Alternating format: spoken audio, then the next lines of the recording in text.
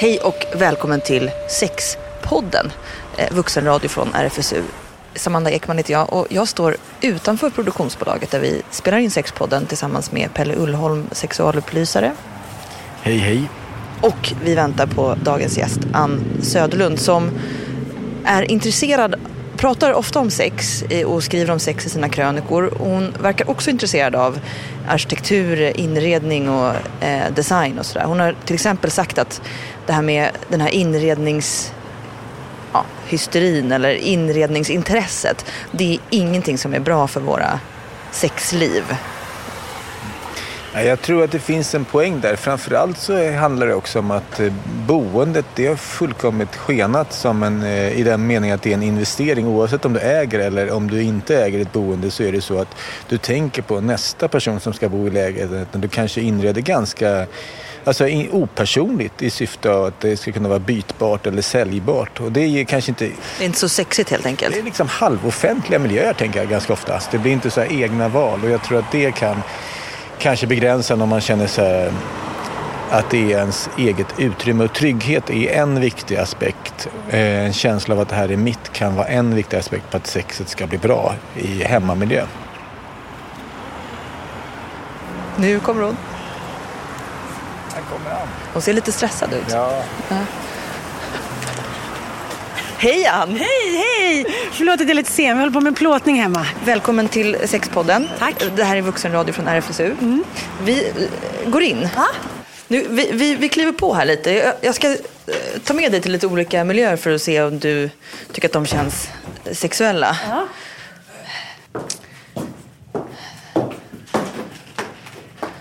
Här har vi ett kök. Ja. Är det... Diskbänken är ju så här, det är ju en schablon, men den är ju faktiskt rolig. På vilket sätt är den rolig då? Ja, men jag vet inte, det känns ju lite så här 9,5 vecka hoppa upp och ligga där. Man blir ju faktiskt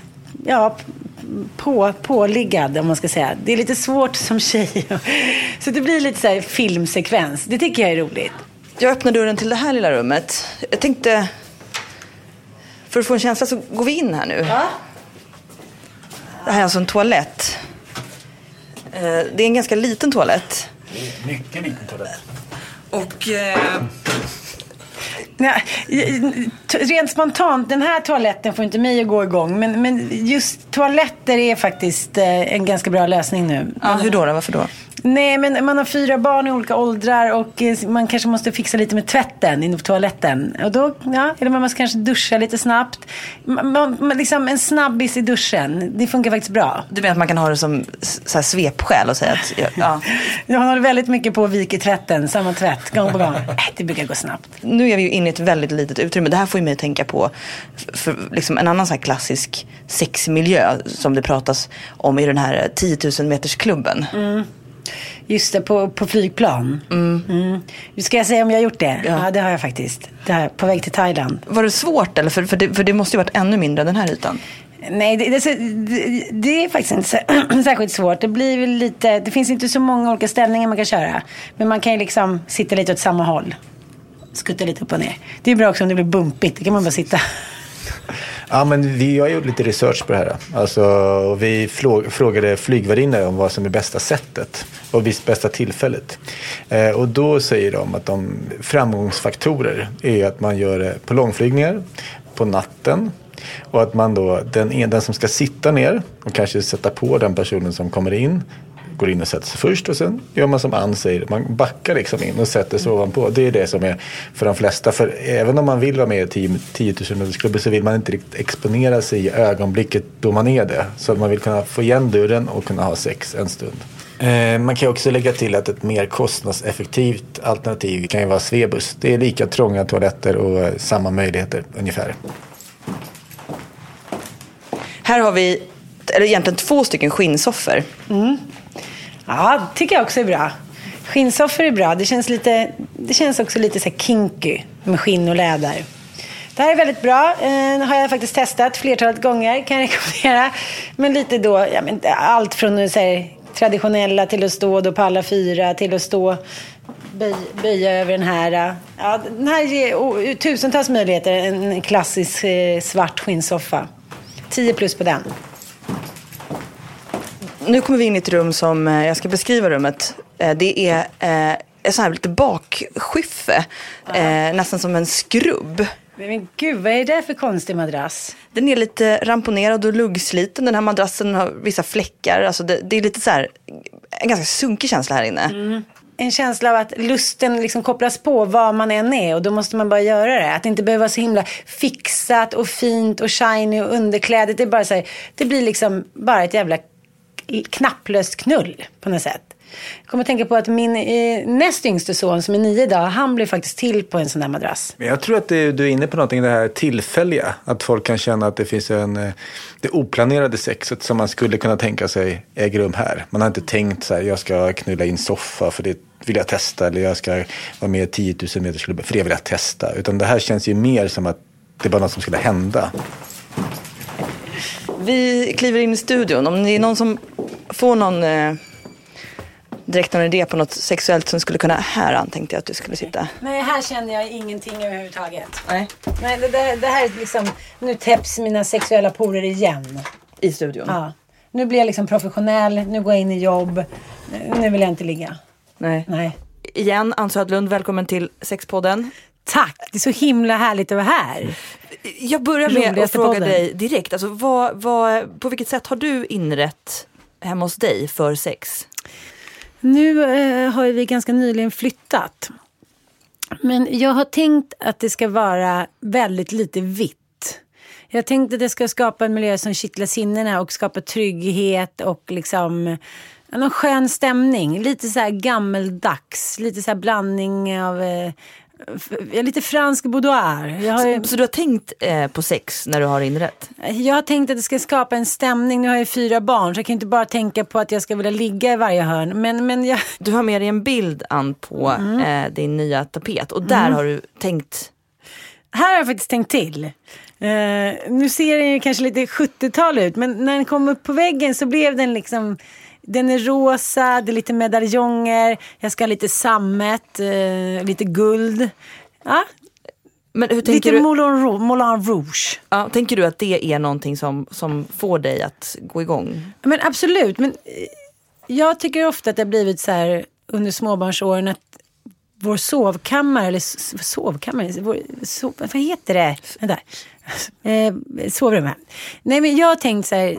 Nu har jag ju haft småbarn väldigt många år. Men jag tänker tillbaka så har sovrummet ofta varit liksom något så här ställe där det står gamla lådor och ligger gammal sunkig tvätt. Och det ligger liksom gamla matburkar. Alltså det har inte varit ett sensuellt eller sexuellt område. Och nu tänkte jag så här, nej nu jäklar är det dags att jag får det här liksom sexiga härliga sovrummet. Så nu har jag tapetserat den här rosa då tapeten och liksom verkligen tänkt att det ska vara liksom sensuellt. För det är bara vitt överallt. Så fort man kommer hem till någon så är det vitt. Alltså, man behöver inte tänka på att man vill hångla när man ser en vit vägg. Det säger sig självt. Så att, ja. Men vad betyder det för dig att kunna ha ett sexliv som du kan variera och vad ska man säga, att du investerar i ditt sexliv och har ett levande sexliv som utvecklas? Vad betyder det för dig, tror du? Nej, men jag tycker att det betyder allt. Jag är väldigt noga med nu i min nya relation att poängtera att så här, sex är viktigt för mig och jag tänker inte bara liksom ligga här i sängen och ha så här småföräldrarsex, utan jag ställer nog ganska höga krav. Eller jag säger till när jag inte tycker att det är roligt längre. Då frågar jag sig, vad är du rädd för det? Vad vill du göra så? Jag vill liksom hela tiden att det ska utvecklas. Vet du varför det är så? Ja, men dels är så här, jag är ju en kvinna i mina bästa år. Jag vill inte ha sex som när jag var 20. Att det var så här, okej, nu håller man på att ligga lite så när killen kommit och sen är det bra. Vilket man faktiskt är lite uppfostrad med och itutad att det är så. Och det verkar fortfarande vara så, även fast man säger så här, den nya generationen tar verkligen för sig. Men när man hör ändå såna kompisar, så liksom tonårsdöttrar prata om sex, då känns det som att lite samma sak fortfarande. Det gör mig skitledsen. Men hur har en kvinna i sina bästa år sex då, menar du? Till skillnad från en... Från en 20-åring? Ja. Ja, men dels är det så här, det finns ingen skam eller skuld för att man vill ha sex på ett visst sätt. Man har kommit liksom, blivit sams med sin kropp. Man kan skratta, man kan slappna av, man kan hålla på en liten stund eller länge och man kan säga vad man vill ha. Och så kan man köra kinky eller liksom ha lite roliga attiraljer utan att det blir liksom det blir bara en förlängning av en själv. Man känner sig trygg i allt. Jag tycker det är faktiskt häftigt. Det är kul att det är någonting som kan bli bättre med åren. Ja, men så är det. Det kan man ju se. Folk blir generellt sett mer nöjda med sitt sex ju äldre man blir, till en viss gräns. Liksom, om kroppen funkar som den gör. Ibland så finns det en föreställning kring sex att det är något som man ska kunna från början. Och det tycker jag man lägger ganska mycket på unga. Att man liksom ska vara bra på sex från början. Man behöver inte lära sig det. Som franska. Alltså man måste kunna några få ord först, sen kan man fler. Och man kan liksom lära sig att få en bredare repertoar med tiden. Men jag vet när jag möter unga personer och pratar med dem, så är det fortfarande så att jättemånga vet inte hur stor klitoris är, vilken funktion det har. Det är fortfarande så att de tänker att man ska penetrativt omslutande vaginalsex. Det är skönast för båda. Det är liksom också okunskap. Och den är vi generation efter generation. Eftersom vi fortfarande inte pratar öppet om sex på ett riktigt sätt. Vi kan prata om en föreställd öppenhet, men den är alltid liksom speglar en snäv del av sexualiteten. Menar du att det finns någon kunskapstradition? Nej, och då har vi ändå väldigt bra förutsättningar i Sverige om man jämför med andra länder. Men trots allt så går den inte, den upplysning eller den kunskap man får ofta, det går inte tillräckligt nära den vardagliga sexualiteten.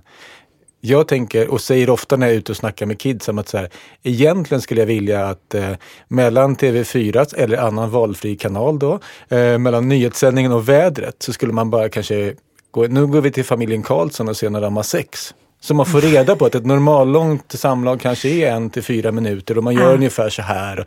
Alltså att man får en bättre bild av det. För unga vet att porr är skevt. Alltså det är det första, om man frågar dem, tänk på porr, vad tänker du på? Ja, men det är skeva bilder och skeva föreställningar och sånt där. Men sen så vet man liksom inte på vilket sätt det skevar. Alltså det är urbra pitch till tv-bolagen. Hoppas att någon plockar upp den idén.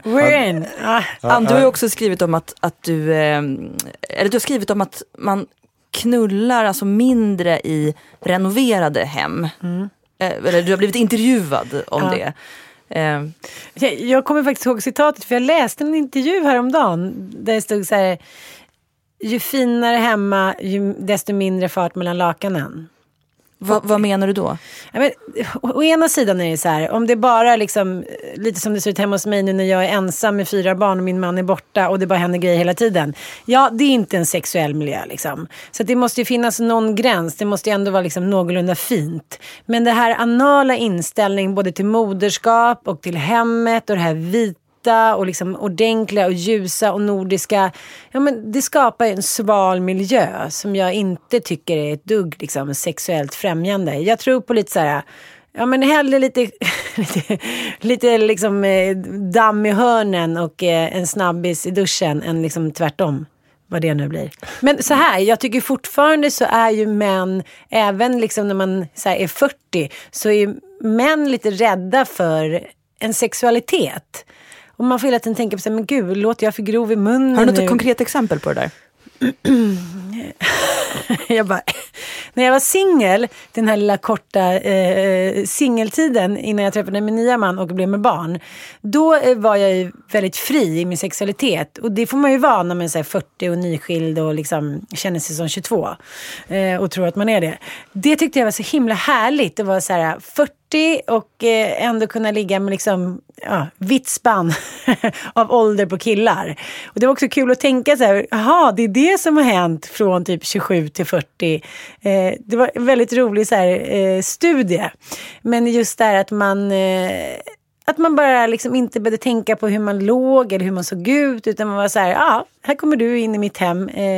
Jag gick aldrig hem till någon. Men märkte du att det var några män som då var rädda för din nya härliga sexualitet? Nej, det som jag ska påpeka är just när man är singel och fri och träffar någon på krogen kanske, eller någon som man har som älskare, då går det bra att fräsa på. Men sen blir hamnar man i moderskapet igen och sen hamnar man med sin man. Och då kan jag fortfarande känna, liksom, nästan med alla män jag har haft så finns det någon rädsla i det där att jag tar för mig. Men sluta nu, så där kan vi inte... Nej, varför då? Att det ändå är det där fortfarande att liksom, de här rollerna, att kvinnan ska vara lite underordnad och så här vänta på att mannen ska komma till en jävla utvandrar-epos-anda. Ja, men jag tycker så här... Och då är det som att den här liksom vithetsnormen på väggar kanske påminner om den strukturen lite grann också. Inte i alla fall främjar en annan typ av sexualitet. Jag kan säga att du delar den här tanken med en designprofessor som heter Richard G. Williams som har skrivit boken Modern Architecture and the Sexual Revolution. Och han menar att arkitekter ägnar typ hela dagen åt att planera hur folk ska leva sina liv, köken, vi lägger jättemycket energi på exakt hur det ska se ut där med marmor och vad det nu kan vara. Men att arkitekter generellt verkar ganska ointresserade av att tänka in sexualiteten i människors liv och i husbyggen. Jag skulle till och med säga att det finns en motsatsbild där. Alltså att det anses vulgärt. Ja, men arkitektur det bygger på ordning, det bygger på så här, det goda medborgaren och sex kanske sticker av från det. Det går liksom emot ordning, det går emot tanken på att man ska bete sig på ett visst sätt. Sexualiteten står mer för frihet och då det byggda står för stabilitet och framförallt nu när kanske många ser sitt boende som sin livsinvestering. Om man bygger det här vita, alltså om man ska ha en förståelse för varför folk gör det, är ju för att det ska bli säljbart. Nästan när man flyttar in så tänker man, kommer jag kunna sälja det här sen? Om jag gör det, och det gäller även folk som bor i hyresrätt inte betalar, för man investerar så mycket i det för att det ska kunna bli bytbart. Då. Det är helt vansinnigt. Och då tar man bort det där utrymmet för det där unika, som du tar i friheten på ett bra sätt att liksom göra. Alltså jag tror att man tar bort det där. Att leva i nuet är ju det man tar bort. Eftersom man hela tiden tänker ett steg, en profit. Ja. Jag liksom tänker och kanske en rädsla för en förlust också. Alltså, det som ni beskriver nu är ju vad den här designprofessorn menar, ett arv från funktionalismen. Och i den här tanketraditionen så kan det till och med vara så att sex anses som lite vulgärt att inreda för, så att det finns ett visst motstånd. Men jag har träffat arkitekterna och konstnärerna Katarina Bonnevier och Therese Kristiansson. Och de har faktiskt lite tankar om hur man skulle kunna bygga ett rum för sex.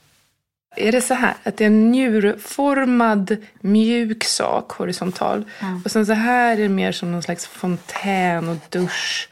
Däremellan är någon slags kanske som något så skönt att gå på men som ändå vattnet rinner igenom på något sätt. Någon sån här fräsch ny sorts heltäckningsmatta som tål att vara i badrum. Och jag tänker ganska litet ändå så att du kan få upp ett ben här på väggen då. Som, du kanske kan få upp ett ben på den här armaturen samtidigt som du sitter på den här höga stolen. Alltså att faktiskt ha sexleksaker och allt annat nära till hands. Det tänker jag är viktigt. Så någon bra förvaringsyta nära platsbyggd som man kanske också kan hålla i på något bra sätt.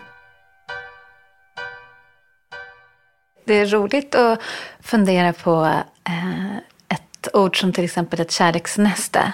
Ett love nest, låter väldigt bra på engelska. Liksom, vad är ett love nest? Och hur skulle jag vilja ha mitt love nest? Och då är det ju precis som Therese säger att jag skulle utgå från min praktik. Eller det jag vill kunna göra. På landet så har vi byggt ett badtempel som är liksom, eller vi kallar det kanske för kroppstempel snarare. Och det har så att du kan sitta under tak, men du kan vara ute. Du är avskild bakom massa buskar och träd.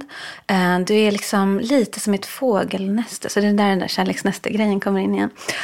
Det finns ett varmt rum inne med en stor mjuk horisontal yta. Det finns ett rum bredvid som är en bastu om du vill bli riktigt varm. Det finns ytterligare ett rum där det finns 2 nedsänkta badkar. Och hela det här huset är liksom byggt för att hylla kroppen och sensualitet och för att kunna vara nära och intima med varandra. Men kärleksnästet, att det också handlar om vad man, om vi säger att den i vanliga fall gillar att ha sex kanske ute eller på klubb, liksom, att man går igång på det. Att du faktiskt också kan efterlikna en sån situation hemma. Om man tänker då så här, en offentlig toalett, hur görs den om i mitt hem? Så att jag kan bevara en sån känsla också mellan mig och min partner. Liksom. Men hur då? Berätta mer, hur tänker du då? Ja, men för då tänker jag att då kanske ska vara lite hårdare känsla. Men då kanske det också, alltså badrummet är väl ganska bra, men då kanske man vill ha kanske man går igång på ett skarpt ljus. Man kanske går igång på att hålla i någonting, hålla i kall metall. Alltså vet så. Men då kanske det är jobbigt att hålla på att bygga in massa ställningar och sådär. Men då kanske precis badrummet funkar ganska bra i sig självt liksom. Men att man inte stoppar in levande ljus. Det kanske inte är det du ska ha och rosor. Utan du kanske kan ha något annat liksom. Jag tänker på någon sån här bild jag såg från Niagarafallen. Något hotell som gjorde reklam för sin honeymoon suite. Då var det liksom en dubbelsäng. Och så bredvid så var det ett hjärtformat badkar. Så kände jag, jag vet inte hur sexigt det är heller. För det är lite också den här bilden av ett sexigt rum kan ju bli väldigt avtändande. Alltså jag tänker att det också måste finnas någon slags överraskning i det. Och att det inte kan vara så där generiskt för alla. Utan att det som är poängen här. Och så jag tänker, vi pratar om det är så här. Hur inreder du ditt sexrum hemma hos dig? Om du nu har ett hem att inreda. Ja, just det. Speglar i taket. Då pratar vi ju porr liksom. Eller då pratar vi ju här i hardcore sexrum liksom. Aha. Vad sa du? Nej men det är ju verkligen härligt tänker jag. Alltså faktiskt att ha lite speglar. Vad man är, om det är sovrummet eller vad det är. Verkligen. Varför då? Ja men det tänker jag att det ändå även alltså att se, att kunna betrakta antingen den man har sex med eller sig själv lite ut. Det blir som en utifrån blick. Som jag tänker är ganska härlig. Och just också att man kanske inte ser... Ja, men om man verkligen längtar efter att se den andras stjärt eller någonting. Det ser man kanske inte själv. Liksom. Det är fint att få se det genom ett annat fönster. Apropå det här med överraskningen och det där som inte är förbestämt. Det är också roligt om rummet är föränderligt på något sätt. Att det finns en spegel på väggen men det hänger ett draperi framför som drar bort draperiet. Och plötsligt så kan du se dig och den du har sex med eller de du har sex med från nya vinklar. Det är ju väldigt härligt. Och det är också en härlig grej med spegeln, att den kan skapa ett nytt perspektiv. Att du ser något som du inte såg innan. Något som jag tycker är enormt osexigt, apropå det här med det väldigt putsade, fräscha, städade. Det är ju att det är så otroligt vitt överallt i alla inredningar idag. Och vitt är en sån fruktansvärt osexig färg. Alltså bort med det vita, måla över allt vitt. Varför är vit en osexig färg? Därför att din kropp... liksom, det finns inga kroppar som är vackra mot vit bakgrund. Alltså, det finns ingen hudpigmentering som funkar. Alltså, du försvinner. Du behöver liksom en kulör på väggarna till exempel, om vi tar väggfärg, som liksom förhöjer det du har redan i den pigmentering du har på din hud. Då ska vi ha den färgen på väggarna. Vitt, det slår ut. Vitt ramar in och märker ut. Vitt är liksom den färgen som skapar kontrast mot det mesta. Liksom. Så att det är jättebra om du ska få något att se ut som ett konstverk. För då blir det vita en ram bakom konstverket. Medan andra kulörer, nästan vilka nyanser som helst, gör någonting med den kropp som är i rummet. Den kan stötta men den kan också förstås, om det blir fel, att liksom allting blir bara grådassigt också. Så Hur då? Berätta. Grönt ljus ska man hålla sig borta från, det slår fel. Jag tänker rött är bra, rosa, gult, blått också. Det beror på, grönt är helt enkelt inte så bra. Varför? Och vad händer om man har grönt belysning då? Det blir, grönt får saker att se just lite grådassiga ut, tyvärr. Så folk ser lite slitna ut. Så, Det kan man se också om du skulle till exempel servera mat i ett grönt rum. Du har inga kontraster emellan de olika delarna av maträtten. Det geggar ihop saker. Du skrattade till där på spegel.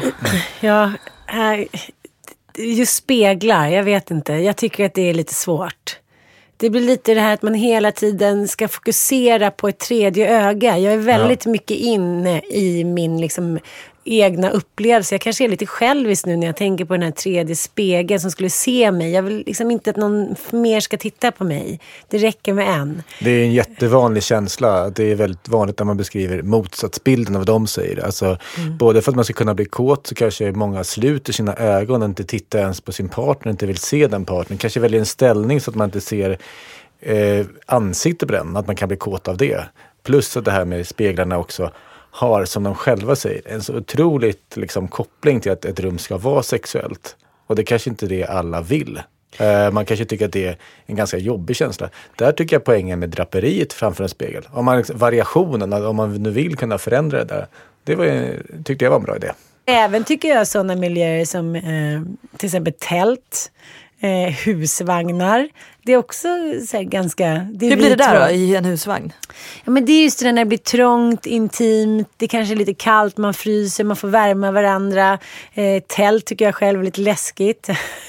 Vem vet vad som kan hoppa in i tältet. Alltså det är så där att det är vit mot världen, tror jag. Men det är som att oss i vilken miljö som helst ungefär. Som att man har en annan typ av sex beroende på scenografin. Att man kan då hitta andra delar av sin sexualitet om man ändrar förutsättningarna. I en husvagn så kan man göra och i den här i Paris kan man göra så. Jag tänker också att det kanske inte alltid att man gör så annorlunda, utan man känner den totala känslan ändras liksom i själva praktiken. Om man nu skulle kolla in vad folk faktiskt har för sexpraktik, så kanske det är det runt omkring som ändras. För man kan ju ändra på hur man har sex, men också var man har sex. Så man kan ju se att det är väldigt vanligt att man inte ändrar på det alls. Alltså det är ju supervanligt att folk i de här mindre vetenskapliga förvisso undersökningar som finns, så är de flesta har ju sex i sängen i sitt eget hem. De flesta går inte ens så att säga ut i hallen någon gång eller gå till sofforna. Den här rundvandringen vi gjorde, den är ovanlig, så att man behöver ju inte ha möjligheten att göra det här extravaganta alla gånger, utan man kan liksom bara testa badrummet. Det skulle vara nytt för relativt många. Men varför, Pelle, tror du att det är så att det blir så där vanligt? Du nämnde någon siffra tidigare, att det var 95% såklart med reservation för vad det är för studie, men det är ändå, du menar att merparten av oss håller till i sängen på kvällen. Men jag skulle säga att merparten är inte så aktiv när den tänker på sin sexualitet och sitt sexliv. Utan det är någonting som händer bara. Och då blir det att det ganska ofta repeterar samma bild. Och många kan ju vara nöjda med det. Men om man då inte är nöjd med det, så kan man bara behöva få de här tipsen av Ann egentligen. Alltså, men på riktigt. Ja, men bilsex tycker jag också. Det är också underskattat. Berätta. Ja, men alltså bilsex, det går ju att använda baksäte, framsäte, huv. Och där tänker jag också att naturen skapar också en väldigt härlig miljö. Ha sex mot ett träd, när jag pratar med mina tjejkompisar, det är faktiskt en hit. Så att få vara en del av det här stora liksom världsalltet och samtidigt så här bli ett med sitt egna träd, kan man säga. Jag tänker liksom att själva rummet är ju en förutsättning, och sen så är det ju det här med hur vi lever och tiden, och jag vet att du också har sagt att en lösning skulle kunna vara att leva i kollektivhus. Ja. Hur menar du? Det är ju jättebra. Det är som man tröttnar på sin partner, så kan man, kan man göra gangbang. Jag tänkte på det. Varför har folk inte kollektivhus där alla ligger med varandra istället för att gå på såna här klubbar? Det skulle ju vara mycket, mycket enklare att hålla reda på så här fräschör och sjukdomar och lite dit. Men just kollektiv skulle, om man inte ska ha ett gangbang-kollektiv, så skulle det också frigöra väldigt mycket. Jag tänker, nu är jag ju den här veckan ensam med 4 barn i åldern 1-13. Alltså jag har ju nästan gått under bara på några dagar. Jag har ju bara så tryck över bröstet för att jag klarar inte av det, och jag har ingen släkt, och min mamma har gått bort och min pappa bor i Katrineholm. Tänk om jag skulle bo i ett kollektiv. Då skulle jag ha lite ork kvar. Kanske någon annan hade lagat middag den dagen. Jag skulle kunna springa iväg till den här till exempel, utan att jag skulle behöva ha barnvakt. Livet skulle bli enklare. Jag skulle nog ha mer ork kvar till att känna sexuella känslor. För det är just orken småbarnsföräldrar pratar om också. Så här, okej, nu har ungarna somnat, klockan är så här 1, måste bara fixa tvätten, måste betala några räkningar, kolla mejlen. Och sen ska vi också så här, ha sex. Alltså, det är ju nästan så här omänskligt att begära det. Och blir det ingen sex, men då tar det slut. Det är liksom, då måste det ta slut. Man måste ha sex för att vara ett par. Det är min lilla enkla teori här i livet. Får jag hoppa in där lite grann? För jag tror att det kan vara väldigt många olika saker. För det första måste jag säga att alltså, det där är din sanning, Anna, att, att sex är jätteviktigt. Det finns många som väljer bort det och tycker att det funkar också. Så att det tror inte jag på att det. Jag tror bara att det är en chimär. Nej, men så är det. Folk säger att de kan tänka sig, jag kan prioritera bort det om man inte, men det är svårt att göra om man inte pratar om det. Om man inte kommer fram till att säga, okej, det här, nu gör vi så här den här perioden, det funkar för oss. Så kan man göra det. Så att det är inte livsnödvändigt att man har sex, men däremot om man inte pratar om det, så finns det en risk att relationen havererar för att man inte har kommunikation överhuvudtaget. Så tror jag att liksom, de där tillfällena för närhet är väldigt viktig. Och en sån sak är ju att tänka på läggningsrutiner. Alltså hur får man barnen att somna i en sån tid? Det har jag aldrig lyckats med. Nej, men för de som aldrig lyckas då kanske man kan klämma in ett par timmar på kvällen där man verkligen, nu vet jag att de kommer somna och nu har vi liksom tid för varandra en stund och då kan vi lägga den tiden där. Så att jag vet, det är där jag totalt misslyckats. Jag har ju varit hemma hos vänner, 8:00 ligger alla barnen i sina sängar. Då har man kanske 3-4 timmar innan man själv ska gå och lägga sig. Ja, precis. Ja. Men det här var ju inte för att liksom säga att du gör fel. Men alltså, det finns olika sätt att lösa det. Jag tror att man kan tänka brett där. En som i alla fall har tröttnat på att ha sex hemma är Mikaela. Och det verkar som att hon har haft sex på väldigt många olika ställen. Föredrar naturen. Alltså det är högst upp, så nordiskt du kan gå i Norge i stort sett, Lofoten. Kolla gärna upp det, det är väldigt häftigt. Vita sandstränder, svarta stora stenar som är gjorda av lavatiden liksom. Stora härliga berg, det är ett gammalt naturreservat. Så det är liksom, berget pratar till dig för det är så mycket olika former, färger. Naturen är liksom orörd på något sätt. Alltså gräs som har vuxit 30 centimeter upp, fallit, vuxit upp igen, kanske 4-5 gånger om. Så det känns som att du lägger dig på en hästens säng. För det är som en tjock madrass på 50 centimeter. Det var så fantastiskt. Så fantastiskt. Och så var det bara gräs. Ja, det var bara helt vanligt gräs. Och så hade du sex där på. Ja, jätteskönt. Och hur var det sexet annorlunda från sex som du har hemma i ett vanligt rum? Det finns så mycket andra saker runt omkring som bidrar till den sexuella upplevelsen. Hemma i hemmet så vet du ju alla saker som står överallt. Du ser allting och är van vid det varje dag i din vardag. Härligt att få kunna släppa jaget i stunden. Att få uppleva total frihet i sin sexualitet. Vilket jag känner många gånger att jag inte upplever hemma i min egna säng. För att det är en sån vanlig situation. Så naturen gör att man kan komma in. Naturen gör att man kan upptäcka andra delar av sin sexualitet. Det tror jag absolut, så känner jag. Bilen är absolut det bästa. Det är ju fantastiskt. Men varför det är då? många som uppskattar det. För att det är skyddat. Man är i en box på något sätt. Man känner sig mer skyddad och det är absolut väldigt, väldigt viktigt att känna sig säker. Har bilen några fler fördelar än just säkerhetsaspekten? Jo, att mannen alltid kan sitta i stolsposition och man kan alltid gränsla över honom. Så att du är alltid in charge. Det är väldigt skönt tycker jag. Att man alltid får bestämma själv. Det är ju lite lättare när man är på exotiska ställen. För man vet att man behöver inte se de här människorna i ögonen igen. Du sa att det var annorlunda i andra länder. Hur då? Framförallt annorlunda i andra länder för att du känner ju ingen i stort sett. Du har bekant eller någon väns vän, men det är inte din gata, det är inte ditt territorium. Kan man ha annan typ av sex då? Absolut. Framförallt just för att man släpper den vardagliga rutinen och är på en annan plats. Och jag känner i alla fall att jag kan slappna av på ett helt annat sätt då. Alltså det är som att onanera på jobbet. Det har väl säkert alla gjort. Har du gjort det? Ja, jag har gjort det. Jag gjorde det en gång med en lufttryckstvätt. När jag skulle tvätta lite saker. När man kunde bli påkommen hela tiden. För man var i ett rum olåst. Och kollegorna kunde komma in i vilken som kunde. Men det spelade ingen roll.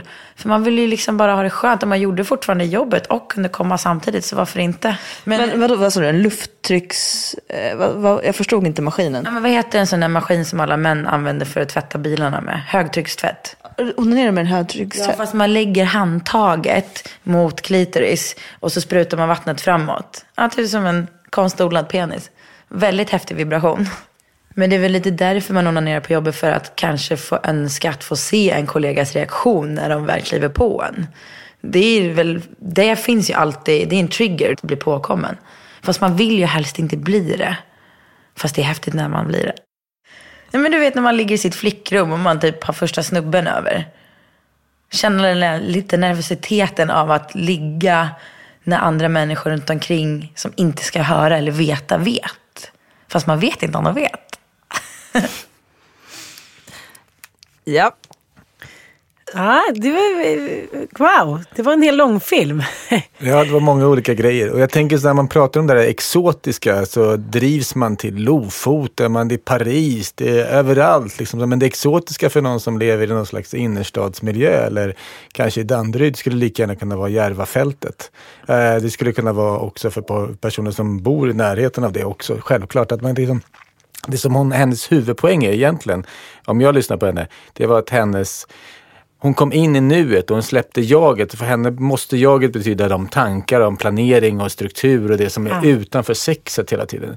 Så om man hittar ett rum som gör att man kan tänka att nu kan jag bara fokusera på själva sexet, så är det ett bra rum. Alltså rummen behöver inte andas 50 000 spänn varje gång man ska hitta något rum, för då blir det väldigt få som får ligga väldigt mycket i alla fall. Men alltså det här, jag tycker det är spännande det som du är inne på, det här med att frikoppla sig, ta bort massa saker. Är det som att sex liksom inte funkar med alltså kognitiva system? Om man har påkopplat sina tankar och så här, alltså går det inte? Är det inte möjligt att ha sex och fortfarande liksom, eller hur är det där? Ja, men alltså, personer funkar väldigt, väldigt olika.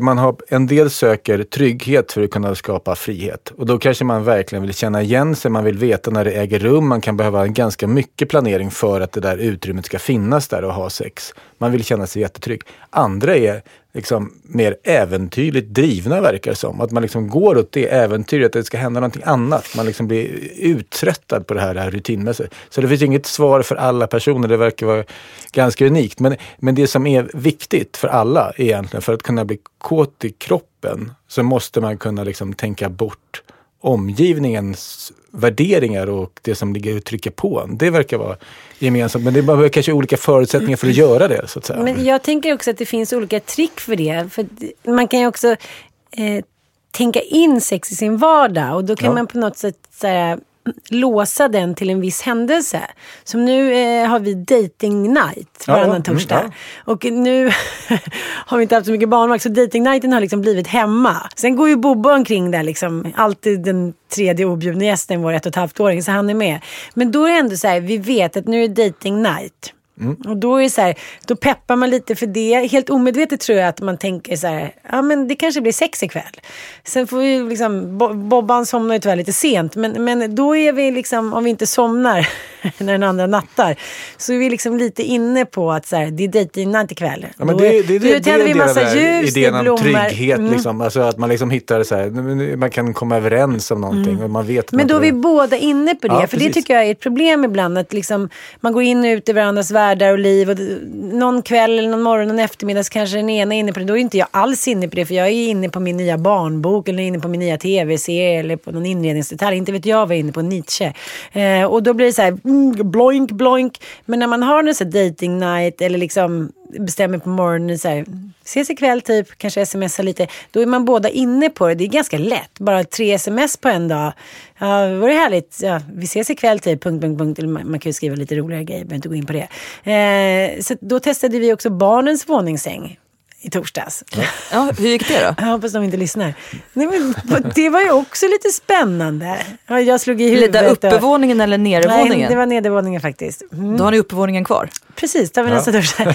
Nej, men jag förstår vad du menar. Det behöver inte vara liksom... det kan ju vara äventyrligt i sin kontext att ge sig upp i en våning sen. För jag tänker det, när Pelle, när du säger att man kan vara åt det äventyrliga eller liksom trygga hållet, så tänker jag också att det där kan ju skifta med livssituationen, Absolut. med åren. Det kan finnas en dynamik i det. Det behöver inte vara statiskt att jag är den äventyrliga personen eller jag är den trygga personen. Och som sagt, det här överdelen av våningssängen kan ju vara ett äventyr då för er.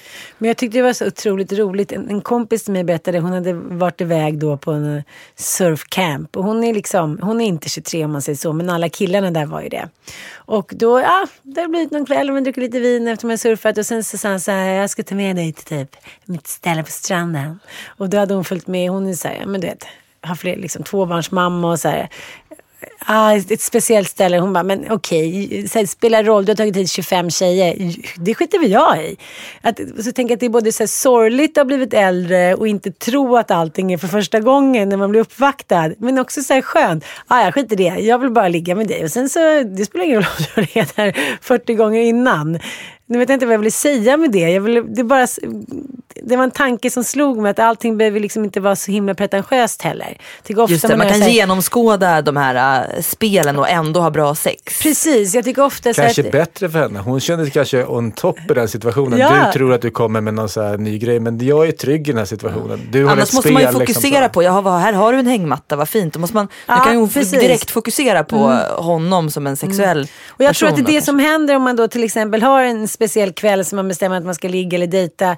Då behöver man inte så här, jaha, hur ska det bli ikväll då? För jag tycker det är förvånansvärt många par som har levt tillsammans och haft sex i många år som fortfarande måste spela det här spelet. Min tjej, hon vill ju alltid ha massage innan och det måste vara på ett visst sätt tid och dit. Och då undrar jag lite så här, då kanske det är någonting annat underliggande som ni inte har pratat om. För att när man är trygga i varandra, liksom, det behövs det inte så himla mycket finlir tycker jag innan, eller liksom fågeldans. Fjädrarna behöver kanske inte blänka så mycket.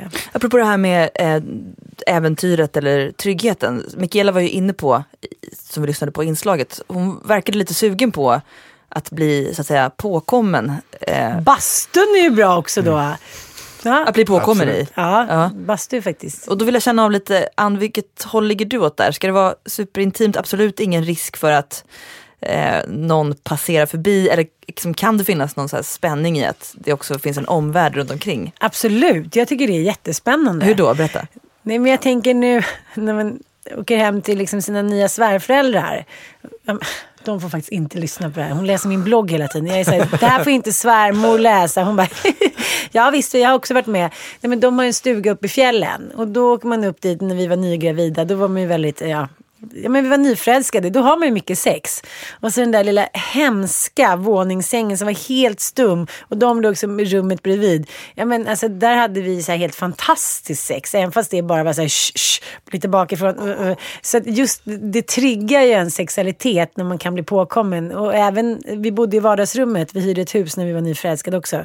Och då var det hela tiden så här, barnen bodde på våningen ovanför, men kunde ju hela tiden komma ner. Och jag menar inte att det var upphäst när barnen kunde komma ner, men det var ändå så här, just det där, så att man får inte, man måste så här, liksom, man måste på något sätt begränsa sig och så här, hålla i sig själv för att inte skrika rätt ut eller för att inte låta, och då blir man ju så här, då vill man ju låta, då vill man ju skrika och det blir en så här, man blir äggad av det. Vi berörde ju inte det här som Mikaela också berättade i inslaget om att hon för henne var självklart att också även onanera på jobbet.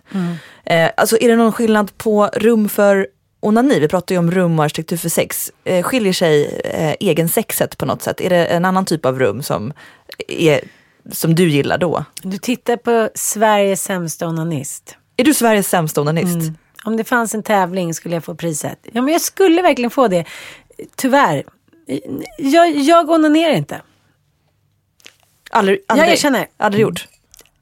Ja, en gång typ på tåget upp till Åre när jag läste så här 50 Shades of Grey. Ja, men sen gjorde jag inte det något mer. Men då har du ändå onanerat på tåget till Åre. Det är sant. När jag väl så här debuterade sent om sidor i livet, då var det på tåg till Åre. Ja, nej, men jag har klart att jag har försökt några gånger. Jag vet inte. Det är liksom inte, jag får inte till det. Och jag skäms för det. För det är, klart, det är klart att du ska skämmas men varför skulle jag inte få till det? Förstår du? Varför kan jag liksom vilja bli duktig på allt annat men inte onanera? Det är någonting som är fuffens. Det kan ju finnas lyssnare som känner att nej, men han är inte sämst. Jag är den sämsta onanisten. Vad kan du hur alla kan man som liksom... har onanerat 0 gånger kan vara med och tävla i den tävlingen. Ja, för Anna hade ändå onanerat på ett tåg till Åre. Precis. Men alltså vad kan man då, om man nu känner att man är en mycket dålig onanist, inte för att man kanske behöver värdera det, men att man skulle vilja komma igång mer. Alltså hur tar man sig an sin egen onanisexualitet, sitt egen sex? Men jag tror att det är lite samma sak som mycket av det här. När vi pratar om det, och det som jag upplever att Ann är jättebra på, det är att man tänker på sin sexualitet och man försöker liksom planera in den på något vis. Det finns utrymme. Hela det här med att bygga för sex handlar om också att skapa det utrymmet, liksom mentala men också fysiska. Och det tänker jag att en person som har en sexuell fantasi kan hitta jättemånga ställen onanera på som man tycker är spännande och man kanske inte då ska kränka andra. Men det här jobbet till exempel. Man kanske tycker det vore spännande att onanera på jobbet om man inte tycker att det funkar hemma. Många har ju också problem, alltså vuxenonani är ju ovanligt i folks föreställning. Att folk som är par har lite så här förbjudet att den ena onanerar. Man ska äga sexet på det sättet. Sexet är någonting gemensamt. Ja, och det där tycker jag är så otroligt spännande, just det att man även ska äga varandras sex. Ja, det är tråkigt. Jag var tillsammans med en man som aldrig kunde erkänna att även om jag var bortrest i veckan, nej, fanns inte på kartan att han skulle onanera. Va? Tror du att jag är en sexgalning? Jag har ju dig. Och sen så ville han liksom trycka till mig lite när vi gjorde slut och så här. Kom du ihåg det där du frågade? Jo, jag onanerade visst. Triumf, spiken i kistan. Så tänkte jag, men jag tycker bara det är härligt. Jag skulle vilja att folk onanerade hela tiden. Jag har inte gjort det. Jag tror att det säkert finns 1000 anledningar. Barndomen och fokus på penisen och liksom vilja behaga hit och dit. Och att jag kanske har haft mycket sex och jag har sluppit det. Det finns säkert 1000 orsaker. Men jag är verkligen en jag visst onanist. Vi har pratat om hur vi bygger hemma. Vi bygger vanligtvis inte in ett speciellt rum för sex. Men däremot så finns det ju sexklubbar och nattklubbar där det byggs då för möjlighet att ha sex. Och jag ringde upp journalisten Thomas Hemstad som just nu bor i San Francisco men som tidigare har varit med och anordnat klubbar i Berlin. Det finns en gynekologstol, det finns någon sån här lädergunga. Det är också ett dansgolv men om man tar en trappa upp så finns det en lite sån här, ska man säga, alkov kanske heter. Som är då ett dark room som det kallas. Där det är lite mörkare och det är inrätt för att man ska ha sex. Liksom det finns britsar och ställen där folk kan ligga ner liksom. Det är mörkt då för att på något sätt kanske uppmuntra folk att släppa sina hämningar lite. Det blir mer upphetsande om man får leta runt lite och istället för att man ser alla på en gång. Så om man ser alla på en gång då blir det så himla lätt liksom, att man går in i ett rum, alla tittar på en och sådär. Det tror jag kanske blir lite överväldigande. Så ofta så är de väl byggda lite att man får smyga runt lite och se liksom vilka som är där och att man inte hittar varandra omedelbart. Det tror jag är en ganska viktig arkitektonisk liksom, vinkel på hur man bygger en sexuell miljö. Har du någon erfarenhet av när man försökt skapa en sexuell miljö, klubbmiljö eller festmiljö som av någon anledning helt enkelt inte har funkat? Jag minns att jag gick på någon sån här, det var faktiskt någon, jag tror det var en 50-årsfest som var en sexfest. Det var lite som så att man kom in och folk var väldigt klädda för ändamålet så där. Men det var en ganska ljus lokal så man såg liksom alla som var där inne direkt. Och då kanske det var någon som hade satt igång och då blir det lite som den här känslan som när en klubb startar på kvällen och dansgolvet är helt tomt och så är det någon som börjar dansa jättevilt. Och då blir alla lite så här, liksom står tillbaka och liksom ingen vågar riktigt dansa för att den där personen dansar så mycket vildare liksom. Jag tror att det kanske är den psykologiska mekanismen att man liksom känner sig lite hämmad av andras ohämmade sätt på något sätt.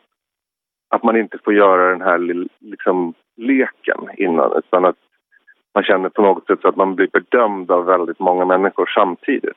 Det tror jag också kan vara väldigt överrumplande. För mig i alla fall.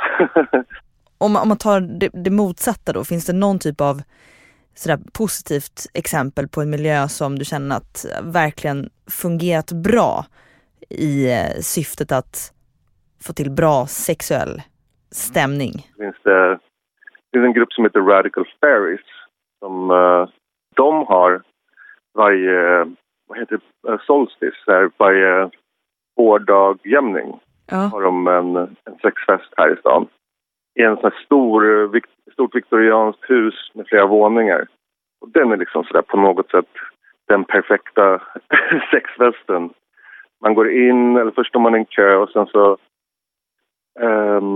lämnar man alla sina kläder i garderoben. Så alla är nakna med en handduk. Och sen så kan man gå upp i olika våningar. På de övre våningarna finns det så här fruktbufféer och liksom så där.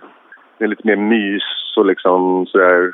Så ju längre ner man kommer i huset så är det på något sätt mer hardcore. Man kan liksom välja sin nivå. Det finns så här bakteriedödande munspray och det finns alkogel och det finns glidmedel och liksom så allt som man kan behöva för säker sex. Om man verkligen vill köra hårt så går man ju ner i källaren liksom. Men om man vill kanske bara så här flukta runt så kanske man håller sig på någon övervåning och sådär. Och om man verkligen har tröttnat kanske man går och sätter sig i ett hörn och käkar en bit melon. Har du någon gång själv varit med om ett rum eller en miljö där det har blivit uppstått en sexuell situation på grund av hur rummet varit byggt eller? Jag minns en gång faktiskt i Stockholm när jag var på Kolingsborg. Och så träffade jag en kille som jag tyckte var het ganska länge sådär. Och vi var så här ganska i gasen. Och då tänkte man liksom, Kolingsborg är kanske inte så här riktigt stället man tänker på att man går dit för att ha sex. Men på något sätt så hittade vi ett draperi som liksom på något sätt täckte en hel vägg och där det var på något sätt liksom några meters utrymme bakom. Så vi hittade på saker där bakom draperiet. Och det hade ju inte kunnat hända om inte det där draperiet fanns eller vad man ska säga. Utan jag tror att det är det som är avgörande. Att det liksom på något sätt finns något liksom ett litet gömt ställe där man på något sätt kan känna sig lite trygg. Liksom. Även om det finns den här faran att bli upptäckt eller liksom risken att bli upptäckt. Jag tror att många tänker så här, gud skulle jag kunna gå på sexklubb? Aldrig i livet, det skulle vara så pinsamt hit och dit. Men jag tror att vi alla nästan skulle kunna gå dit, kanske ta ett glas champagne, komma in i en stämning. Just det där som den här eskapismen, att man är, vad heter hon, Mikaela pratar om det, att man är i en box, därför är det sexigt och ha sex i en bil. Liksom det är så här, man är instängd i någonting som man inte kan ta sig ut ifrån. Det är ungefär som när man inte vet om det är morgon eller dag. Då blir man också helt avslappnad. När man är på hotell så bara, gud, hur har vi kunnat sova så här länge? Det var mörkt. Vi blev trygga. Det var inte någon signal som sa att nu ska jag vara så eller så. Och att få säga, vara i en miljö där ingen är dömande, det är ju fantastiskt. Kan jag tänka mig. Absolut, jag tycker det här var ett roligt tips om den viktorianska grejen. Ja. För den viktorianska eran, om man säger bara arkitektur och inredning och allting, det är den mest sexualfientliga perioden i vår nutidshistoria. Man hade liksom dukar som täckte benen så att det var liksom upphetsande. Bordsbenen liksom var upphetsande. Och då tänker jag att det är en ganska rolig idé att ta det som finns och vända det till att insidan blir den där boxen som du är inne på, liksom, som blir en sexuell plats.